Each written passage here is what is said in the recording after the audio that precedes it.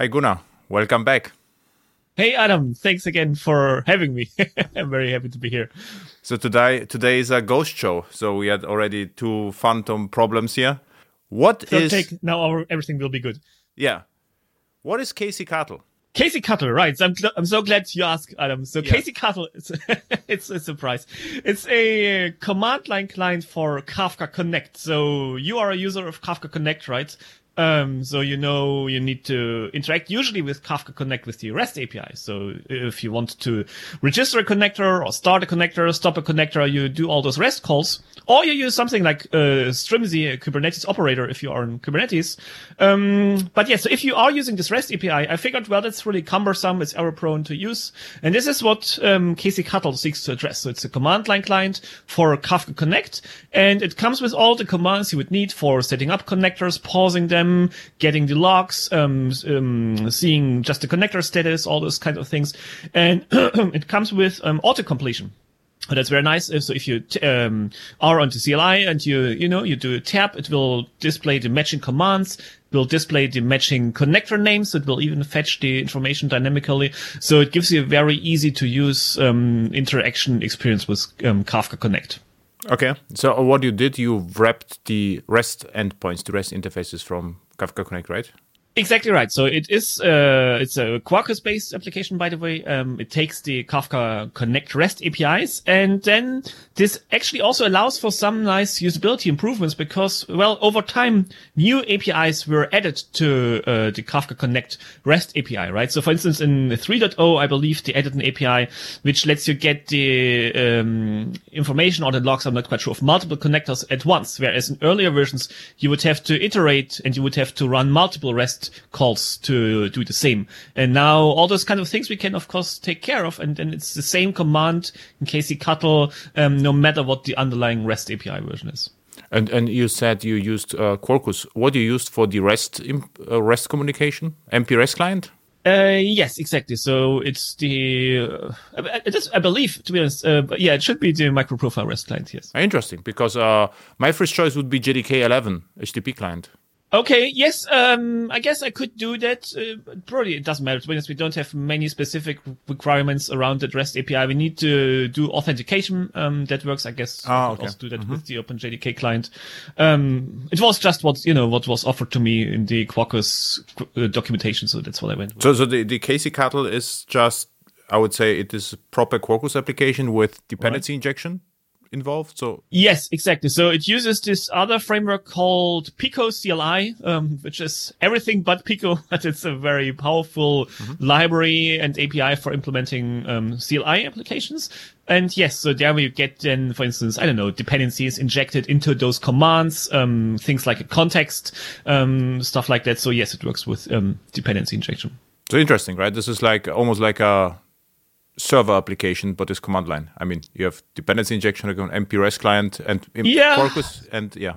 Right. In terms of the architecture, yeah, maybe in a way. And then, of course, it's compiled down into a native binary via Graalvm, right? So that's what you want to have. In particular, if you do this tab completion and it needs to invoke the actual command to get, for instance, the connector names. So for that, we need to be very, very fast. Otherwise, it would be a sluggish experience.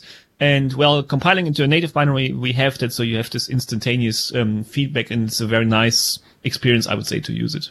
Mm-hmm. How you use Quarkus? So, I mean, this is not the default setup, because it would just start and run the entire time, right? So it is like you started Quarkus with the main method, right? By yourself. Yes, we do that, but I don't think you even would have to do that, because there is this Quarkus extension for Pico CLI, which lets you build a command line client with Quarkus. So that's takes care then of taking the main method and not starting the HTTP server and this kind of thing. But yes, we do have a main method because we want to customize some sort of error handlers and stuff like that in our application. But you wouldn't have to do it. Yeah, this is exactly what I do, actually. I start Quarkus with the main method and then run the server. And I didn't use the Pico CLI, I just Quarkus plain, but it also worked well. So, and this is, it behaves like, I would say, server-side application because dependency injection, everything works as you like. but it doesn't start, the HTTP endpoint. Exactly. It is not a server anymore. Mm-hmm. And if you use this extension, you also have a better editing experience, I would say, because this Quarkus dev mode, right? Mm-hmm. And this also supports building CLI applications. So what you then, for instance, can do, you start it in dev mode, then you enter your command. So I don't know, in my case, I would do get connectors, or get, restart task, whatever I would like to work on. And then, it will run that command once for me. I do a code change and I just need to hit enter and it would run the same command again for me. Or I could run another command. But that's interesting. This is two true benefits. So if you use the Pico CLI extension and didn't thought about that, then you can it would run in the development loop all the time, and I can edit. This is actually great. Mm-hmm. Exactly right. So you have a really good dev experience, I would say. You get very quick feedback, and just as fun to build applications that way, I would say. And the thing is, so usually, as you know, we spoke about last time, I work on Debezium most of the times, right? And I'm not a user of Debezium. I mean, I don't have the need I don't deploy Kafka and Kafka Connect myself, right? Mm-hmm. Whereas here with Casey Cuttle, I am actually the user of that tool because, I want to test Debezium and I want to, build demos with Connect and so on. So I can use Casey Cuttle myself.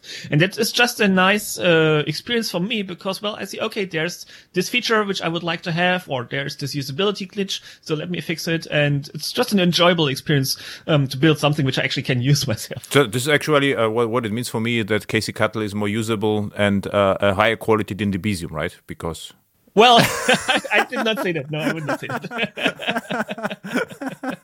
But speaking of that, what we do want to do is we may actually add some Debezium specific functionality even to Casey Cuttle.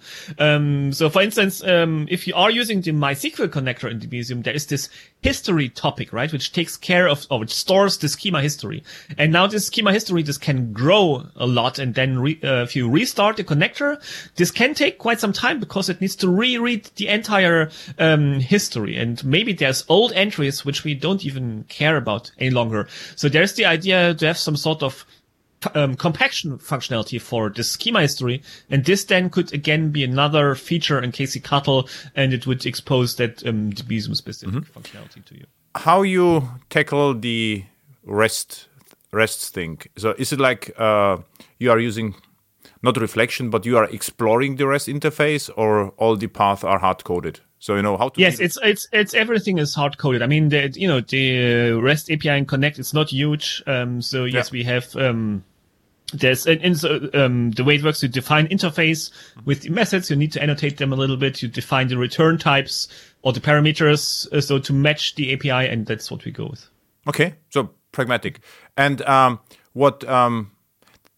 because I think also about CLI a lot, so I write a lot CLI client for myself for various tasks. And actually, if you're writing CLI clients which are extensible, yes, JPMS could make sense, right? Oh, yes. I mean, that's a very interesting question. So far, we did not have that need. All the commands, they are built into Casey Cuttle itself. But yes, so if you wanted to have some sort of plugin functionality, yes, then you looking at JPMS and maybe module layers, actually, this would be a very interesting capability. Because I thought, so what you usually need, like the code completion, code completion. Is it code completion in CLI? Not code completion, command completion maybe. I call it tab completion. Tab completion. The tab completion and whatever functionality. So it could be a core, and right, the JPMS modules could bring their own functionality. So yes, the core could ask, give me your completions or whatever, and then call as a command pattern. Right. So I thought about this a lot because in my microservice cloud or server-side world, there's no room for JPMS. I mean, it's not needed. But for CLI, it should actually work perfectly, right?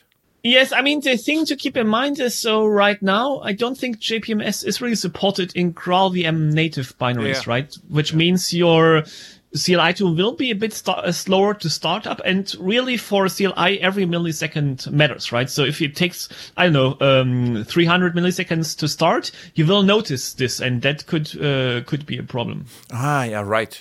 What's also different in your case is that every command starts the CLI again, right? Exactly right. So that you install that's the it all difference. the time. Yes. Yeah, because if you run it once, no one cares because it's fast enough. So what I usually did, if I was lazy, I just created superjar or überjar in Quarkus, and this was good enough. And then because and then wrap it in a shell, and it was good because it starts in half a second and no one cares. And but so to be no, sorry, go ahead. And in your case, it's different because or wait a sec. KCCuttle runs all the time, right? Because if you got code completion, tab completion inside KCCuttle, so it already runs.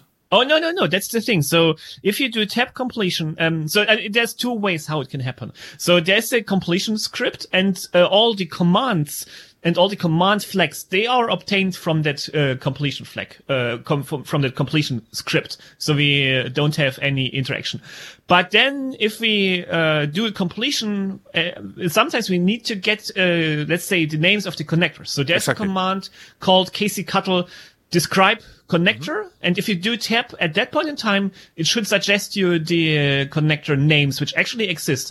And this is why we need to start that fast, because when we do a tab completion at that point in time, then it will start KCCuttle, and it will invoke like a special command which you usually cannot invoke by yourself to just give the completion which tells you about the existing connectors. Yeah, you're right. So you need, GraalVM for sure. Otherwise it would be too sluggish. Okay. Exactly right. So this would be too slow. But still, I think you could build something extensible. I mean, you could think about having multiple binaries, right? And think about using, this Unix domain socket support, which recently got added in Java. Yeah, but this is overkill. With JPMS would be really a killer use case for that. Yeah, maybe, yeah. I'm searching for, because there's one of the question whether I'm using JPMS, and right now I have to say no because I'm not using it. But for that it could be beneficial. But you're right. If you do it right with GraalVM, then it's problematic. Yeah. And we built KCCuttle for all the three big platforms. So for Windows, for Linux and macOS. And Andres Almire, you know him, right? Yeah. He did a great job with his JReleaser project to help us automating all that. So whenever we push a commit to the KCCuttle repo, it will build preview binaries for all the three platforms. And you can get the latest binaries like the next minute from GitHub. And it will also be available in SDKman. Maybe I even get to it over the weekend to set that up. Nice. And then we will have, an easy way to install it over SDKman. But wasn't the deal that you had to rewrite the case in Groovy then? If Andres... If Andres works? Yeah. You could think that. No, so far he didn't make a push for that. Yeah. There was a defined print, I only release in Groovy projects, so this was like... Yeah, no, he has been so helpful. I'm really very thankful for all his help with the release stuff. It's amazing. Mm-hmm. So it seems like a command client done right, because this is a lot to do actually what you did. So you use Quarkus with Pico CLI in order to have the GraalVM support, of course, for command and nice arguments parsing and dev mode in Quarkus. Then of course the REST endpoints were hard coded. There are not a lot of them, perfect, but what happens behind the scenes is you get the tab completion. So what you're doing, you are invoking KCCuttle again to get connector names, and then it has to be fast, right? Exactly right. Yes. And for me, it's a very nice validation also that you can build modern CLIs using Java, right? I mean, there always was this sort of prejudice. You couldn't do it, but this really has changed, right? So now with this tool chain of Quarkus, GraalVM, all those kind of things, you get to build CLIs in Java, which give you a very good user experience. And I mean, the binary, it's not super small. I believe it's like 40 megabytes or something. So yes, it would probably be a bit smaller if you were to use Golang or Rust or whatever. But then, I mean, who cares, right? So you. It's like iPhone picture, right? So like a single picture is your API. Yeah. So who cares, right? Yeah. So this doesn't matter. And you have all those nice APIs which we are familiar with. So I believe that's a very valid option for building command line applications. Absolutely. And I don't know whether you know Python or other scripting language. If you compare this, what you did with Java to, are you familiar with Python? A little bit, not that much. No, or something else. I'm also just Java and JavaScript, but would be interesting to see, compare your code with Python code, let's say. Yeah. Yeah, I guess. But in terms of the code, to be honest, it's not that complex. I know that. I like Java, but I hear all the time Python is easier. I don't believe that. But it would be interesting, if you would know Python, you could say, okay, this was the problem with Java. But as you said, now we have a native solution to and yeah. Right. It's nice, yeah. Regarding JavaScript, I mentioned JavaScript. What I actually did as a plugin model, GraalVM supports JavaScript. Oh, yeah, okay. And what I did is I loaded dynamically the JavaScript code because some things are easier. So I did, templates or string manipulation, stuff like that I did in JavaScript. And then you can cross-compile it to GraalVM anyway, to a native image, or to GraalVM to a native image. So this could be an option that you can actually load a dynamic language and use it as an extension point. Just to be careful, you don't run into any issues like with Log4j, where you take code by the user and you execute, right? So that's Log4j. With Log4j, we have the plugins, right? So if you run Log4j in KCCuttle, you could actually extend at runtime everything. Yes, and I could give ownership over my system to everybody else, probably. To Casey Brutal, maybe, not Kettle. Exactly. Yeah. No, and not user script, rather than something which just simplification of the thing. But this is really useful, and this is really easy with Graal. You're just adding additional library, and then you can from Java talk to JavaScript. And what you can also do, you can implement a Java interface with JavaScript. Mm-hmm. And is it then still just-in-time compiled? I suppose to native image, yeah, it works. Okay. Interesting. Yeah, I need to check that out. Mm-hmm. Exactly. So this sounds great. I mean, this is super useful. It has to be super popular as well, right? Well, so it's growing, right? So there is a small community, I would say, which has formed around it. So several people have contributed. So, for instance, somebody is working on displaying the connector offsets. So that's something which comes up all the time. People would like to see the source offsets of a connector like Debezium, or maybe reset the source offset of such a connector. And this is also something which we will add. And yes, it's not me who implements it, but it's people from the community. And yes, I have seen it. People use it in demos. Somebody wrote an article around it. So yes, I would say there's some uptick around it. So already 125 stars, which is not bad. This is, and the on GitHub is KCCuttle. Right. Which is a great name. And so you have actually a good feeling for useful libraries, I have to say. It's nice. Cool. Great. That's, I'm happy to hear. I mean, this really was to scratch my own itch. When I test Debezium connectors or I build demos, I always had to work with curl or HTTP. And well, now as I have that, CLI, I just feel, okay, it's so much easier and, it's just much more enjoyable. So that's why I built it. Mm-hmm. Okay. What's your next pet project? Because, I mean, KCCuttle is not enough. Right. There's another thing, and this is in relation to the JDK flight recorder. Yes. So I'm a big fan of that, and it gives you all the deep insight into your JVM metrics, right? Like what is its garbage collection doing? What's the object allocations, class loading, IO, and so on. So you can examine all those performance characteristics using JDK flight recorder, or JFR for short. And one of the things I've been built adjacent to that is a project called JFR Unit. Mm-hmm. And JFR Unit, essentially, it's an extension to JUnit 5, which lets you run assertions on JFR events. And the idea is to use those JFR events and the assertions you do on those JFR events to identify potential performance regressions in your application. So let's say there's a metric like object or memory allocations, right? So and this also, by the way, got substantially improved recently in Java 16, where you can track continuously how much memory your application allocates. And now the idea is, so your application, it has specific use cases, right? Let's say there's one use case for placing a new purchase order in your e-commerce application. And the idea is, well, you keep track of how much memory this use case allocates, And now if there's a regression, so maybe suddenly it allocates 10 times as much memory for the same use case, then this could be an indicator that something is going wrong.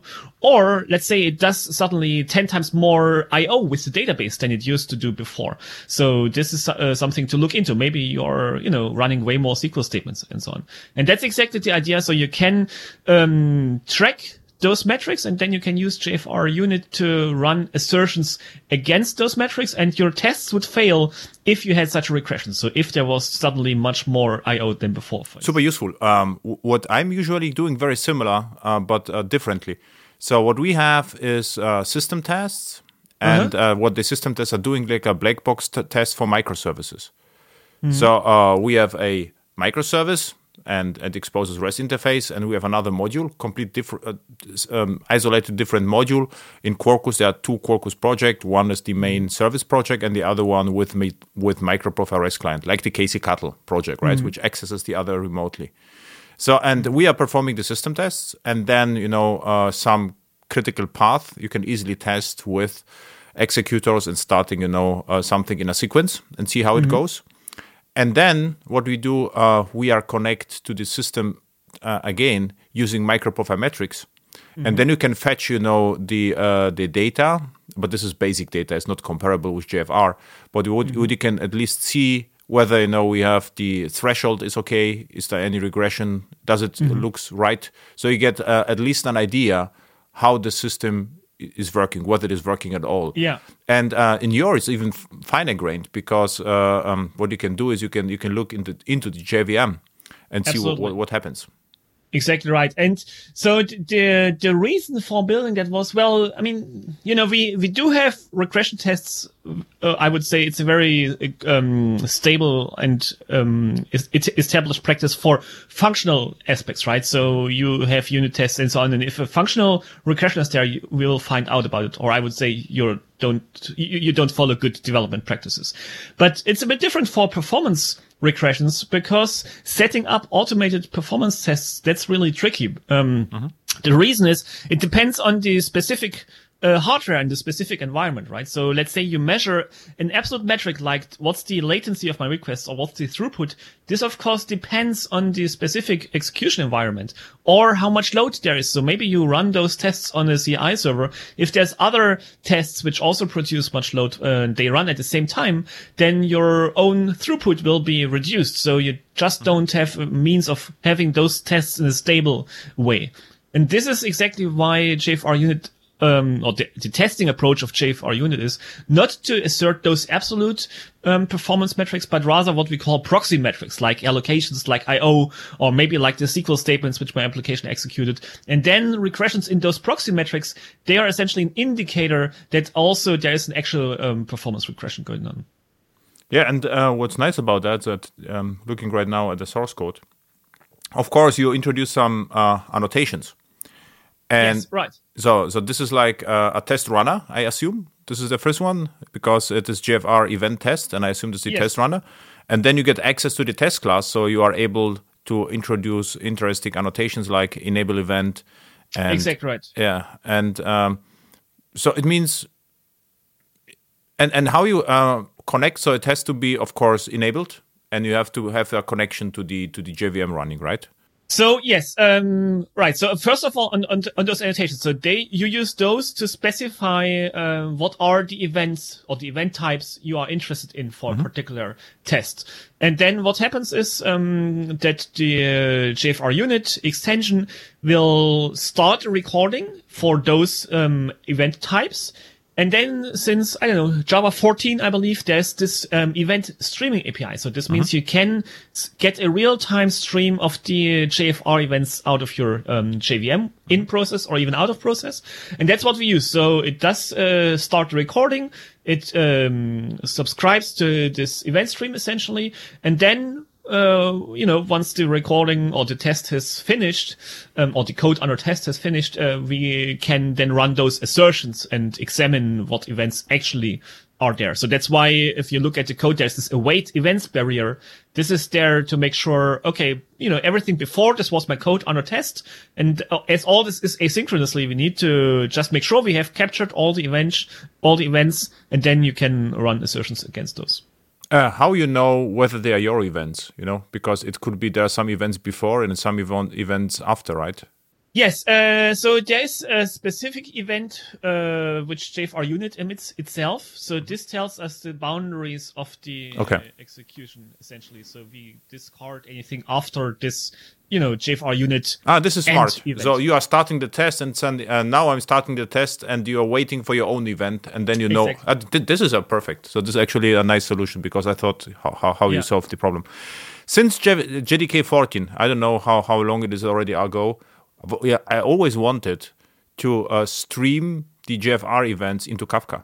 Yes, for fun. This was like I will do this. Yeah, sometime I will have to do this, and then I wanted to use Kafka streams to analyze for fun. What happens there. Yes, okay, that's great. Because that's exactly what. So I want to do some streaming analytics on JFR events. So I would like to have something like Kafka streams. Exactly. So I can do windowed queries and so on, but maybe not necessarily going through Kafka. I mean, ideally, I could do this in a library within Java itself, right? Sure. But with Kafka, we could use Quarkus and have more fun because usually, this would be like side project. Let's see how it goes because you get lots of events for free. Yeah. And usually, if you would like to test something, you don't have events. Right. And I say, okay, instead of I will. This will be some useful experimentation. Definitely, but, I would love to do that. Maybe we can team up on it. I don't know. I think that would be we great. Need a mascot first, like the J. What start with J? Something with dinosaur or alligator. Because there's so many ideas around it. So I have also spoken to our performance engineers. So we have a very established and a very mature performance testing team here at Red Hat, and they make sure all the Quarkus and the Hibernate performance and everything it's up to date. And they are super interested in that because they could use this, for instance, to identify performance regressions. Let's say also in Hibernate or M itself, right? And so I have had some interesting discussions with them. One of the things we would like to add, for instance, would be keeping track of historical trends and historical development. So let's say you have some test and I don't know, it does 1 kilobyte of database IO today. Now tomorrow it does 1 kilobyte and 10 bytes more, right? So that by itself is not a big thing. But so let's say maybe this happens every day. So very slowly over time, you have more and more IO. But if you look at each change itself, it's not noticeable. But if you look at the results from half a year ago and compare them to the results from today, maybe then you would say, okay, that actually is a relevant regression and that's something we need to look into. And that's some of the things we would like to have, some sort of repository where you could gather the data and then you could also do historical trends analysis around the JFR events. What you should have adaptive assertions. Like, you say we should not consume more than 10% of the CPU, and then you consumed 5. So it's okay. This is the assertion is way too how to call it. Oh yeah, right. How to lose? Exactly. Then you can adjust it 5% down. Exactly. This could work actually. Yes, exactly. That's another motivation for this historical trend analysis. As you say, if you have improvements right now with the assertions, you wouldn't know about them, right? And so if you are doing an improvement and then it's getting worse again, you wouldn't necessarily find out. And that's why having this historical analysis would be really cool. But then as you said, it's a side project, so I just am able to spend so much time on it. But I think it's a very powerful testing approach, actually. Yeah, and JFR is actually great. I had in all the firefighting projects, the JFR was super useful because what we can also do, not stream in real time. You can request the file afterwards. They can record, you get the file, and you can analyze the entire stack without being connected to the JVM. Exactly, it's also super useful. Yes, and I should say that. So that's also used here. So if you run such a test with JFR unit, it will also persist a recording file.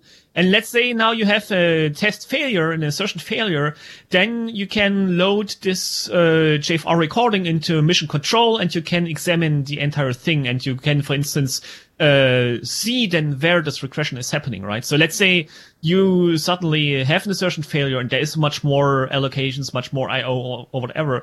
You could see quite easily in mission control where this is coming from. So you would be pointed to the places in the code which are responsible for such a regression.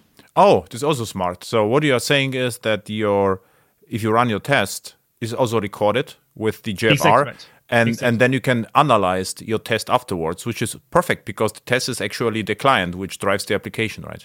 Exactly right. So yes, it makes really use of those capabilities, right? For streaming, so just to implement the assertions in the test, but then you also have the persistent recording for offline analysis. Yeah, great. So we have also the project Larry. Right. Let's talk about Larry in a second, but there's one more thing which I wanted to mention here on JFR unit. And this is, there's another project which is called JMC Agent.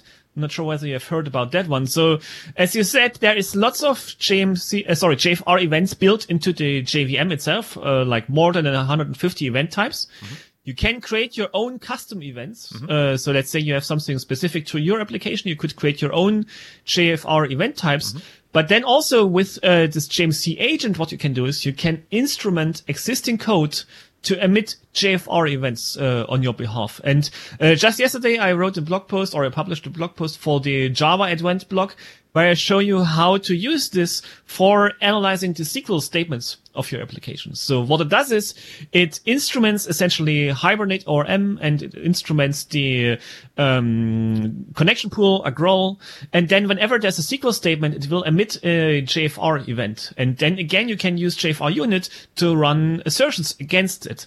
And what this allows you, it lets you find out if your test suddenly runs more SQL statements, or it suddenly runs unexpected SQL statements. And then again, you would be very easily, you could very easily find out, let's say you have something like an n+1 select, this kind of stuff. You could find this out in your unit test, actually. So with that, you could actually even generate unit tests, right? Or at least scaffold unit tests.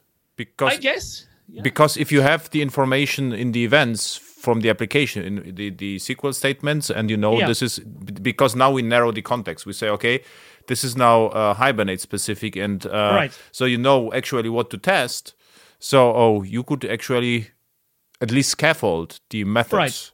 and yes, say, okay. Yeah. Yes, exactly. I'm not sure, whether you would want to verify each particular statement. Maybe that is a bit too, fluctuant. But you could have a threshold, You can automatically say, okay, whatever takes longer than this, then I would generate a test for that.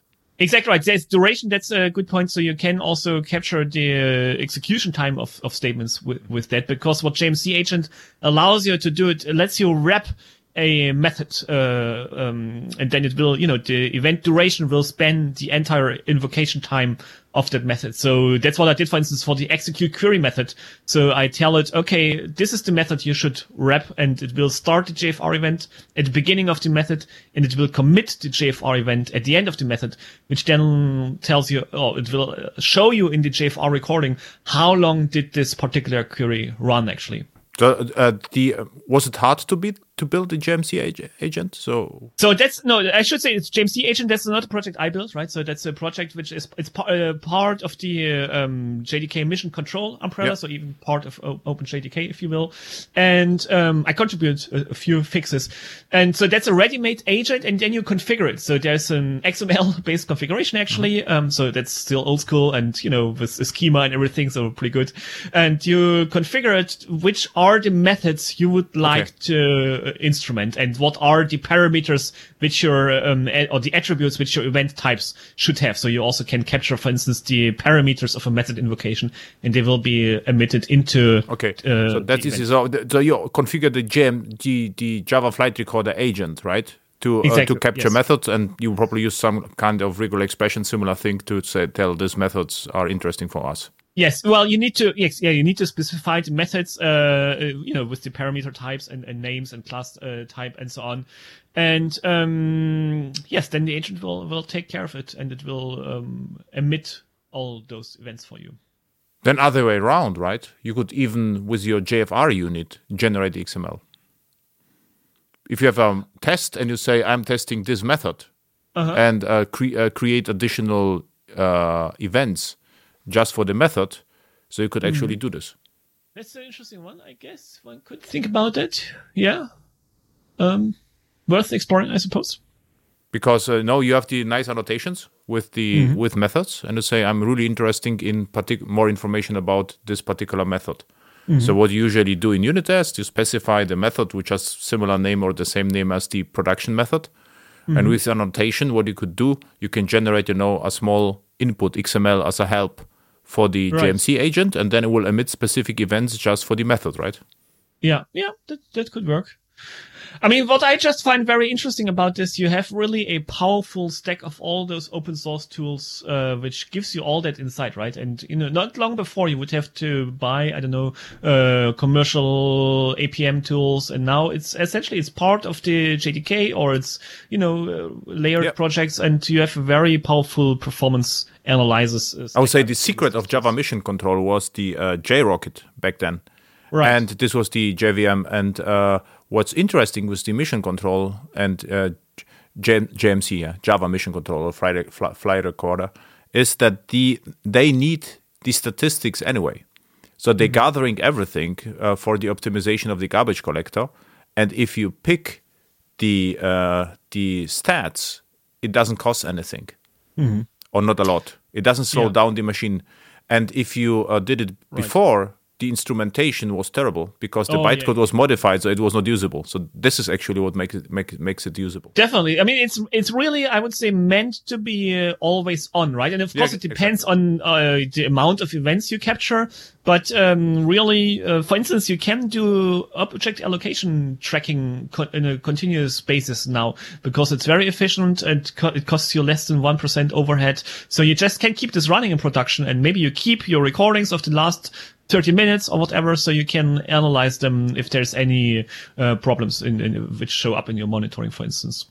And what many people don't know, all this is open source, right? So whenever I talk to people about Flight Recorder, many people still believe it's a commercial feature, which it used to be, right? You had to unlock it. But since OpenJDK 11, and it's even got backported to 1.8, it's all open source. So you can use all those tools, and yes, it's all there for you. Yeah, it's great. So we're done with JFR unit, right? Yes, I think we are done with JFR unit. Okay, because now we have a family of open source project called Modetect. Exactly right, Modetect. So it's your secret company, right? Well, it's my. Let's say it's not my. It's a open source community of different projects, which I happen to be a part of, I would say. And the scope, I would say, is, it's related to the module system. It's related to JFR. So like, JVM, Java, low-level related projects, I would say. That's the scope of that community. And yes, so as you were mentioning, Larry, that's something which, again, I actually built together with Andres Almire. So this is taking the Java module system, and in particular, this notion of module layers for building plugin architectures. So as you were asking about plugins in the CLI. So yes, that's what Larry would let do you. Because, so maybe I should take a step back. So if you have the Java module system, so by default, it has a flat module path, right? And it also doesn't make any assumptions about module versioning. So you need to think about yourself. How do you obtain the modules and what are the module versions? And Larry essentially goes a step further because it lets you describe a layered structure of your Java modularized application. So what you do is you specify those layers, and essentially layers, they correspond to class loaders and they provide you with isolation. You specify the contents of those different layers in terms of Maven coordinates, essentially, and then Larry will download those Maven artifacts for the different layers, and it will build a layer graph or layer hierarchy of that application. And now what you also can do is you can point it to plugin directories. So then you just can copy some jar into such a plugin directory, and it will dynamically create a module layer just for that plugin. So which means you can dynamically extend your application. You can add or remove a plugin, and all that in a very dynamic fashion. So, similar to NetBeans plugin module, right? Because you mentioned layers, so it was right. Really. So there's some also there's some comparison, of course, to be made into to OSGI, I would say, but it's much less feature rich. It's really it's taking this notion of module layers, which is built into the module system, and it makes it just a bit easier to use by means of those layer descriptors, essentially. Yeah, nobody's perfect. You're even supporting YAML, but you don't have to use it, right? So right. I think Andres was making a push for it. Okay, you see, and the next thing would be Larry will support Groovy. So you have to already search, for .groovy files. Are you using Larry for your projects, or you just no? It's and to be honest, it lost a bit of traction. So I'm not using it. I don't have the need for it right now. But let's say something like Kafka Connect, which also has a plugin architecture, right? This actually could be built, I would say, on top of Larry, because it would be a very solid foundation for that. It would isolate plugins, so you could have, for instance, the same module in different versions, in different layers, and they would not conflict. It would take care of that dynamism if that's what you wanted to. So you could build something like Connect based on Larry, but right now I don't use it myself. I believe Andres, he did some exploration with the Java FX application where you could add or drop Java FX controls to a running application, and would then update the view of that client. You mentioned earlier performance engineer, and I have to think about this the entire time because what immediately came, I worked for a project and there was a performance engineer and his name was Vlad, but he looked like the Terminator. No kidding. He was a young guy, but he was a really strong guy. So really like a Terminator. And and if someone was too slow, he just had he run all the performance tests and did the stats and diagrams. He came to the developers and just told this is too slow.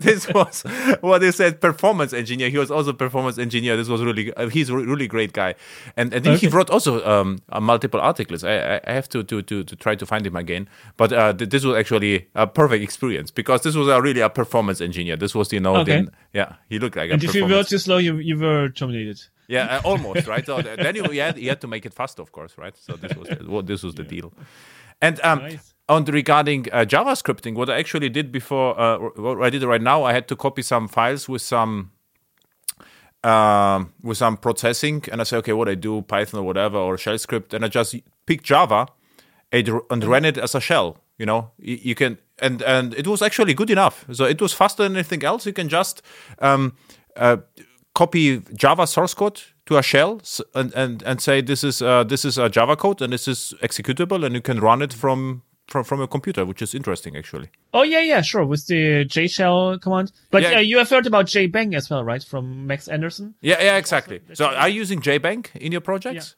Sometimes I actually. No, I mean not sometimes. Is Casey Cuttle, Modetect, or are you using? So Larry is actually available via JBang, so you can do JBang Larry and then. Yeah, but you are not using Larry. What I so is like. Yeah, no, I'm not using JBang myself. To be honest, I don't have the need for it, but it's a cool project. I would say we can cut it out, so not to make. I think Max can survive it. Yeah, Max angry. Okay, very good. So we have a Modetect. This is the Modetect. This is like a circular project. Yes. Well, so the Modetect. So that's the original project, as you say. So that's the starting point. That's essentially some tooling for the Java module system. So for instance, you can use it to build JLink images for your application. Okay. You can also use it to add or to compile module descriptors. So if you ever built or assembled a module descriptor, you, for instance, will know you need to specify all the exported packages, all the public packages, right? And what you can do with this Modetect, and it's a Maven plugin, by the way, or there's also a Cradle task. You can use then, for instance, wildcards. So you can say, I want to export everything which is not under internal wildcard. So everything but internal. And this would be a single command. And it will also help you, for instance, to, specify your requires clauses based on your project dependencies. So it helps you, it's some guided authoring of the module descriptor, I would say. Earlier this year with Nikolai Parlok, I built something what we called application images. So it is JLink images, but then you don't need to modularize your application. So that's something people sometimes believe. In order to use the JLink images, that you would have to fully modularize your application. But that's actually not true. What you can do is you can, build a JLink image just listing the JDK modules which you would like to include. Then you can run on top of that, on the class path, you can run your application. So that's again something which Modetect, the Maven plugin, supports.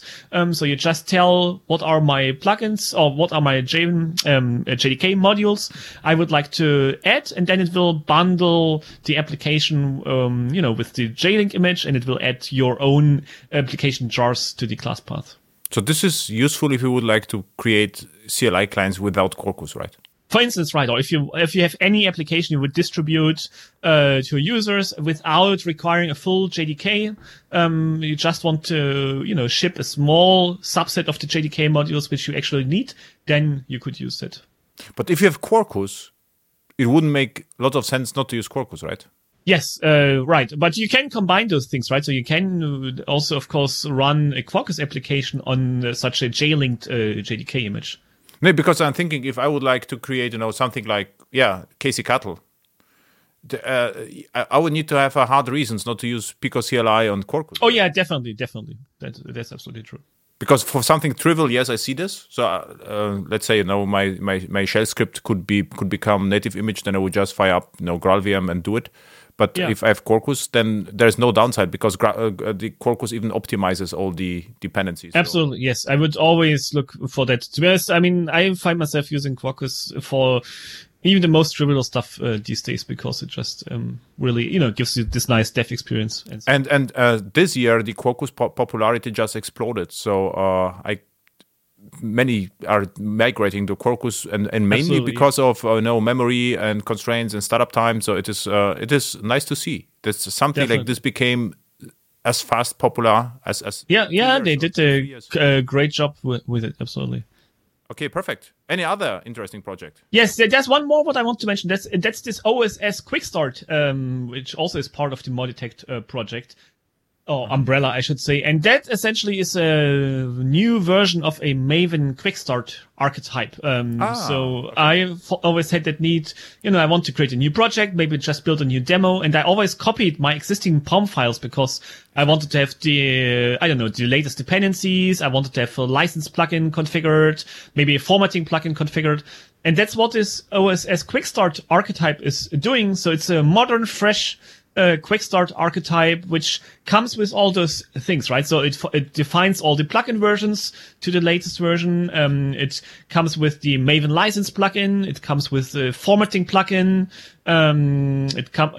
Hopefully soon there should also be a check style built in, and it can generate a module descriptor for you if that's what you want. So you have a really solid foundation for starting a new Maven project. And then there's also, for instance, GitHub action workflow already part of it. So you can push it to GitHub and it will automatically have set up CI.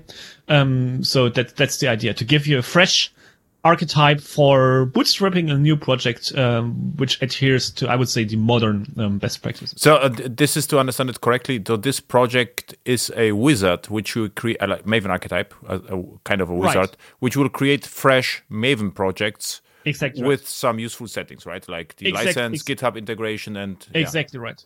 But it's not like what it won't generate is like the Nexus integration or whatever, where you can publish open source. Actually, it should do that eventually. So I want to make this more powerful, and it should you give some options during the generation process.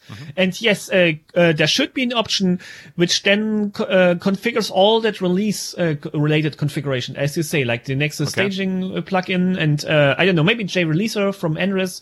So you have that set up and all this. All the plugins you need for pushing a release to Maven Central. So this definitely should be part of it. It's not yet, but it should be part of it eventually. So we covered all your pads, right? Yes, all the current ones, let's say. All the current ones, which is actually really great. And I would check the Casey Cuttle. So this is what I can use right now first. Okay, cool. And it already sounds great. So I can imagine how it works. And yeah. Yeah, and so right now you would have to get the Casey Cuttle binary from GitHub, so you can go to the releases of the project. But as I said, hopefully, maybe even next week, we will already have it on SDKman, and then you can install it over SDK. Are you also support or releasing the Superjar version? For Casey Cuttle? No. Yes. So right now we just publish the native binaries. That's all. This is maybe a mistake because there is a competitor to Quarkus called Hedidon, and they had also a CLI, and they just released the binary. And I thought, okay, what's going on? Is this like, Go library or whatever? And this was, of course, GraalVM, JLink stuff. And what I searched for was the Superjar first, because I would say just offer. I mean, you can just do this, right? Just offer this as it wouldn't be a problem at all. Uberjar. This is what I would start with because it runs everywhere, Then you have to search for the right binary for ARM, Intel, or whatever. Yeah, we could do that. I mean, yes, as you say, so we don't publish ARM binaries right now because you cannot easily build them on GitHub Actions. So yes, we could publish the Java version. You don't have, you say, okay, it's also available with a link, and Exactly. But this is super, super easy with Quarkus. Yeah. Okay, thank you. So it was nice to sync with you. Absolutely, anytime. So quite a few things going on. Bye. Thank you. Bye-bye. See you.